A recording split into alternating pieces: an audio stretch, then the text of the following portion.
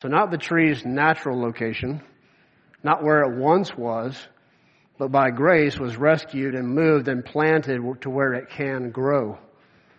It's a picture of what God has done for us by His grace and salvation. He's transferred us from the kingdom of darkness into the kingdom of His beloved Son. By His grace moved us when we were dwindling and dying, picked us up by His grace and moved us and planted us where we could live and grow. So it's a picture of studying God's Word and meditating on it day and night to remind ourselves of the truth and promises. We become like a spiritual tree that's planted by streams of water. And we won't grow dry and we won't blow over if we plant ourselves in by that stream. So when we fail to realize that there are such rich treasures found of God's Word, we tend to drift. We forget His promises. We forget His love. If you go to, I think it's Deuteronomy chapter 8. But in that chapter, I think God says almost 6 or 7 times, remember, don't forget. Remember, don't forget. There's so many warnings. Sin causes us to forget. And we think, there's no way I'll ever forget this. Yes, you will, like sin pulls on you. Right? And we need to look at God's Word with fresh eyes. Some of us have become dull and bored. Psalm 119, verse 18, open my eyes that I may behold wondrous things out of your law. That word wondrous means wonderful, far surpassing the ordinary, nearly unbelievable. That's like what that word means. Like, open my eyes to see that in your Word. Things that are just mind-blowing, unbelievable.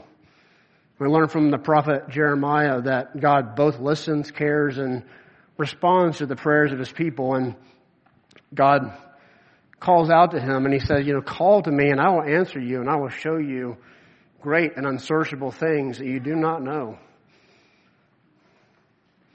And there's so much that God desires to give us if we would just come and drink from His Word and meditate on it day and night. And some of you may have a desire, but you just lack the practicality of it. But you just need a time, a place, and a plan. And we can help you figure that out.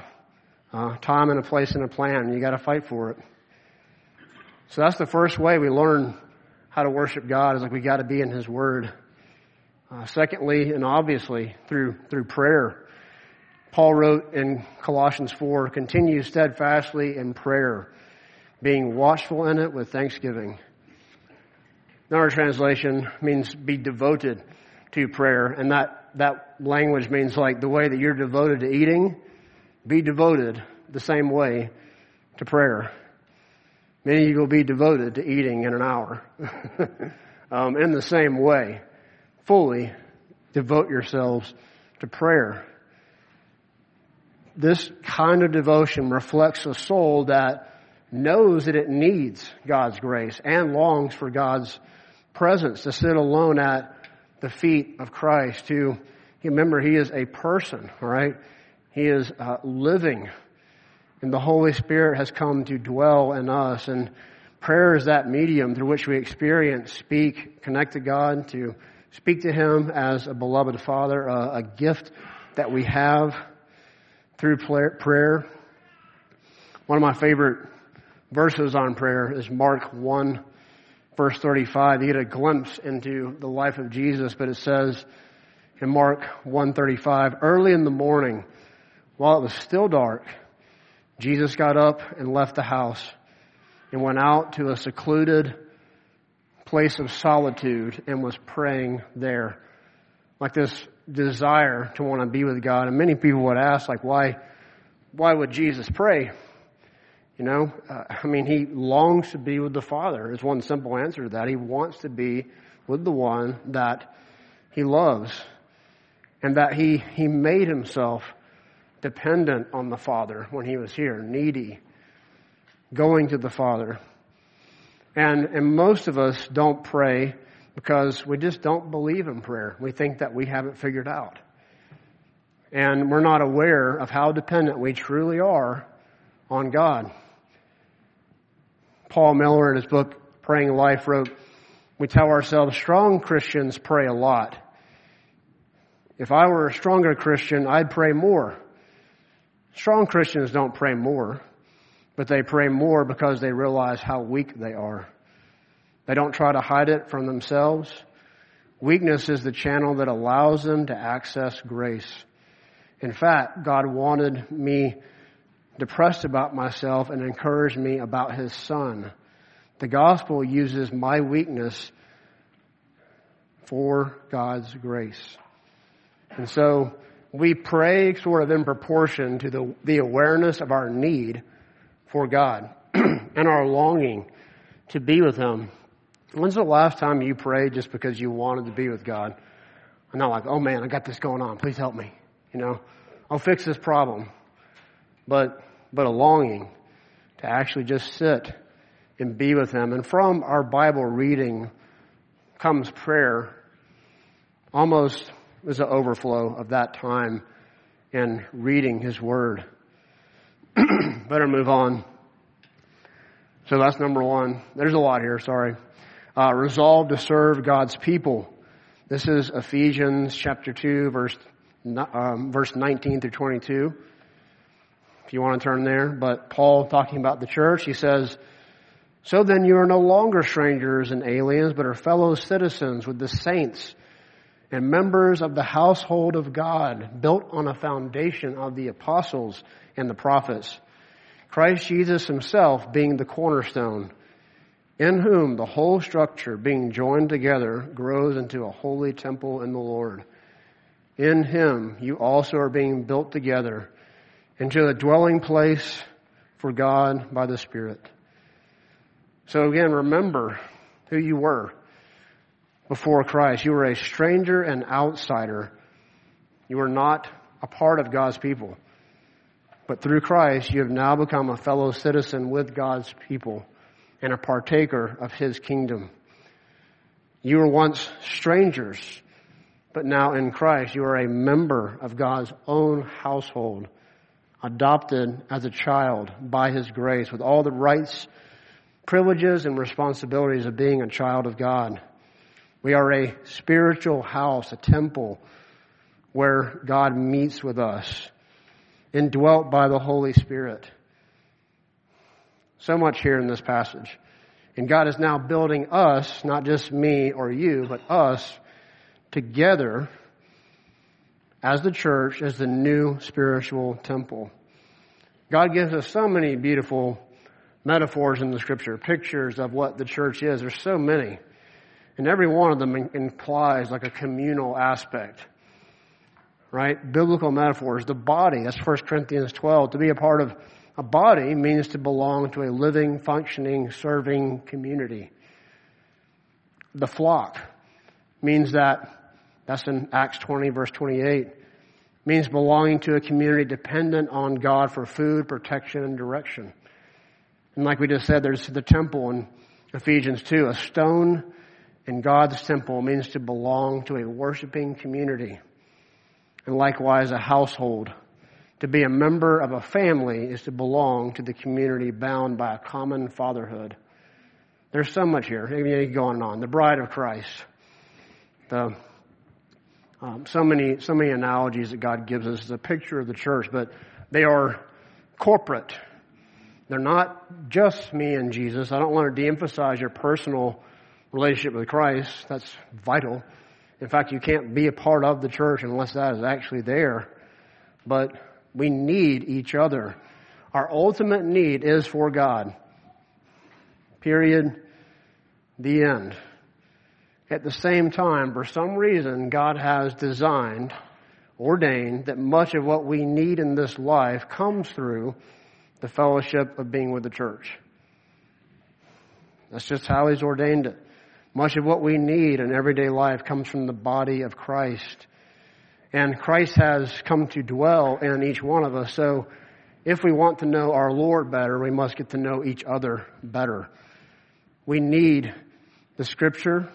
We need the church. And God designed it this way, that much of what I need in this life, what you need, will come through the encouragement, the prayers, the service, the accountability, the counsel, the discipline the love and service of other believers. That's just what He's designed to do. God's children are the apple of His eye, and if we touch His children, we touch Him. And as we draw near to them, we draw nearer to Him. Right? So Scripture says that Jesus didn't just die for you alone. He died for His people. It says in Acts 20, verse 18, that Jesus suffered and died for the church of God, which He obtained or He bought with His own blood. So give your lives to your brothers and sisters. And two practical applications for this is gather with the church. This is why online church doesn't work. Because there's a command to gather, to be together. We need the physical presence of other believers, to see them, to touch them, to hear them. In this Sunday gathering that we're here at now is a wonderful privilege we have to worship God together as those who have been redeemed. This is a sacred time. I know that noises and kids and snacks and all that can make it kind of just feel like an ordinary time, but it's not. It is a sacred time that we've come together to engage in the worship of God with other believers around the world today, all over worshiping God today, and then to join in with the voices that are also in heaven that never stop praising God. We come together to do that as a body through the preaching of God's Word, the singing of truthful songs to God and to each other, to worship God. Now, I'm not nitpicking on this, but we have this concept of music is worship. Preaching is not. If you spoke that way to people of old, they'd be confused because worship actually just meant sort of a lifestyle of all that we do that magnifies the greatness and worth of God. So all that we do today is geared towards that. But we are a chosen race, a royal priesthood, a holy nation, a people for God's own possession. A beautiful thing to be a part of the church. That we were once not God's people, and now we are the people of God. Once we had not received mercy, but now we have received mercy. 1 Peter 2, 9 through 10. And outside of this, we must fight. And this work, you have to find it. Find times to gather with other believers. We've been talking about and kind of pumping community groups again. Find one. Be involved. Come around. Men gather with other men. Women gather with other women. Be around the body. Eat meals together. Go to the park. Whatever it is. Serve alongside each other. As Hebrews says, consider how to stir up one another to love and good works, not neglecting to meet together, as is the habit of some, but encouraging one another all the more as you see the day drawing near. And pray for one another. It talks about how in Acts 2, verse 42, that they came together continually and faithfully, devoting themselves to the apostles' teaching, to fellowship, breaking of bread, and prayers. Praying for holiness, praying for the mission of God. So, resolve to meet with the church regularly. Fight to be here on time. Fight to spend time with them when I know the temptation is just to want to check out. All right? And then thirdly, just for 5 or 6 minutes here, resolve to adopt God's mission.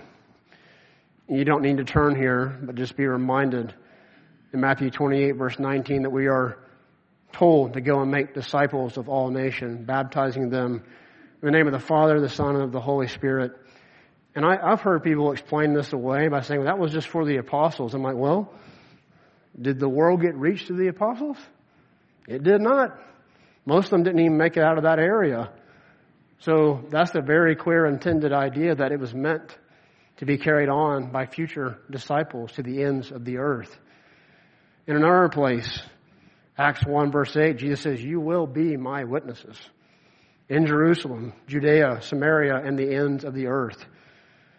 Not really sure any disciple made it to the ends of the earth, right? So we know this command to make disciples and be witnesses for Christ wasn't just for them, but for every believer and disciple And I know that most of us have different capacities. You have responsibilities, God-ordained responsibilities, to work for your family, to take care of your kids, to be at home. You have different capacities. Moms, like talk to other moms at the park, talk to your neighbors, co-workers, whatever it may be. They're all around us, but most of us, it's our homes, our neighborhoods, our places of work that God has sovereignly placed us to go and be witnesses for Christ, to talk of Him, to weave Him into our conversation, and to give Him the glory for things. And the opportunities are all around us. Like I humbly just don't understand when people say, well, I just don't know who to talk to. I'm like, they're all around you. Like, they're all around you. Just open your eyes. Like, going about your daily business, we can just grow dull to this. It's your neighbor down the street who's just going through the normal rat race, trying to keep up with things. It's your coworker who complains about life and complains about his marriage and his kids and looking for the new rainbow to chase. It's a friend who's killing herself at the gym because she wants to find her value and what people think about her body. It's that outspoken mom that's hard to get along with sometimes. And we need to love them and bring them into the fold. It's that person who tries to find their joy and acceptance in the party scene. Someone who seeks to find their value in the dating and sex world. All around us. College students. It's your roommate or your friend in the dorm or in your hall. It's that guy who never leaves his room and just plays video games because he's really depressed and hides from the reality of the world that surrounds him. A command in Proverbs 24 verse 11, rescue those who are being taken away to death. Hold back those who are stumbling to slaughter. So application, like just ask God to give you fresh eyes to see those people who are around you. Write their names down and begin praying that you be able to show them the love of Christ through service, acts of kindness, that you be able to speak the words of the gospel. I hate to tell you, like that old saying, preach the gospel and use words as necessary is nonsense. Like, the gospel is a verbal message. It's not gestures. It's not just doing good things. It is a message that must be proclaimed. So share that with them. It doesn't mean just sit down and walk through 5 or 6 points. It just means talk about the gospel. Whether it may be multiple conversations. Pray about those specific individuals that He would give you the heart to reach out and rescue them from being taken away to death. And with all these things, all these resolutions to worship God alone, to serve the church, to adopt God's mission, all these things, we're going to fail at them many ways over this coming year. And it's okay, because we're not striving to earn God's love. We are striving in the midst. We need His help. I mean, I know some pretty strong, disciplined people. Like, man, they can almost do anything, I think. And I've seen them just brought low and humbled by different trials and circumstances in their life. We need God's help, dependent on Him. And so in a moment, the band's going to come up and we're going to sing a song that's based on a tune, a rendition of the old Scotsman Robert Burns, 1788. He wrote a song called Auld Lang Syne, and it's traditionally sung around New Year's to welcome in the new year. And at the stroke of midnight, people typically sing it, but the words have been rewritten to focus on the glory of Christ. But the tune is from the 1780s, but it's written for the glory of Christ. So may you declare, when we sing that song in a moment, a fresh resolve, a fresh desire to live this new year, one day at a time, 1 week, 1 month at a time, for the glory of Christ, to take up your cross and follow Him. Let me pray for us. Band comes up.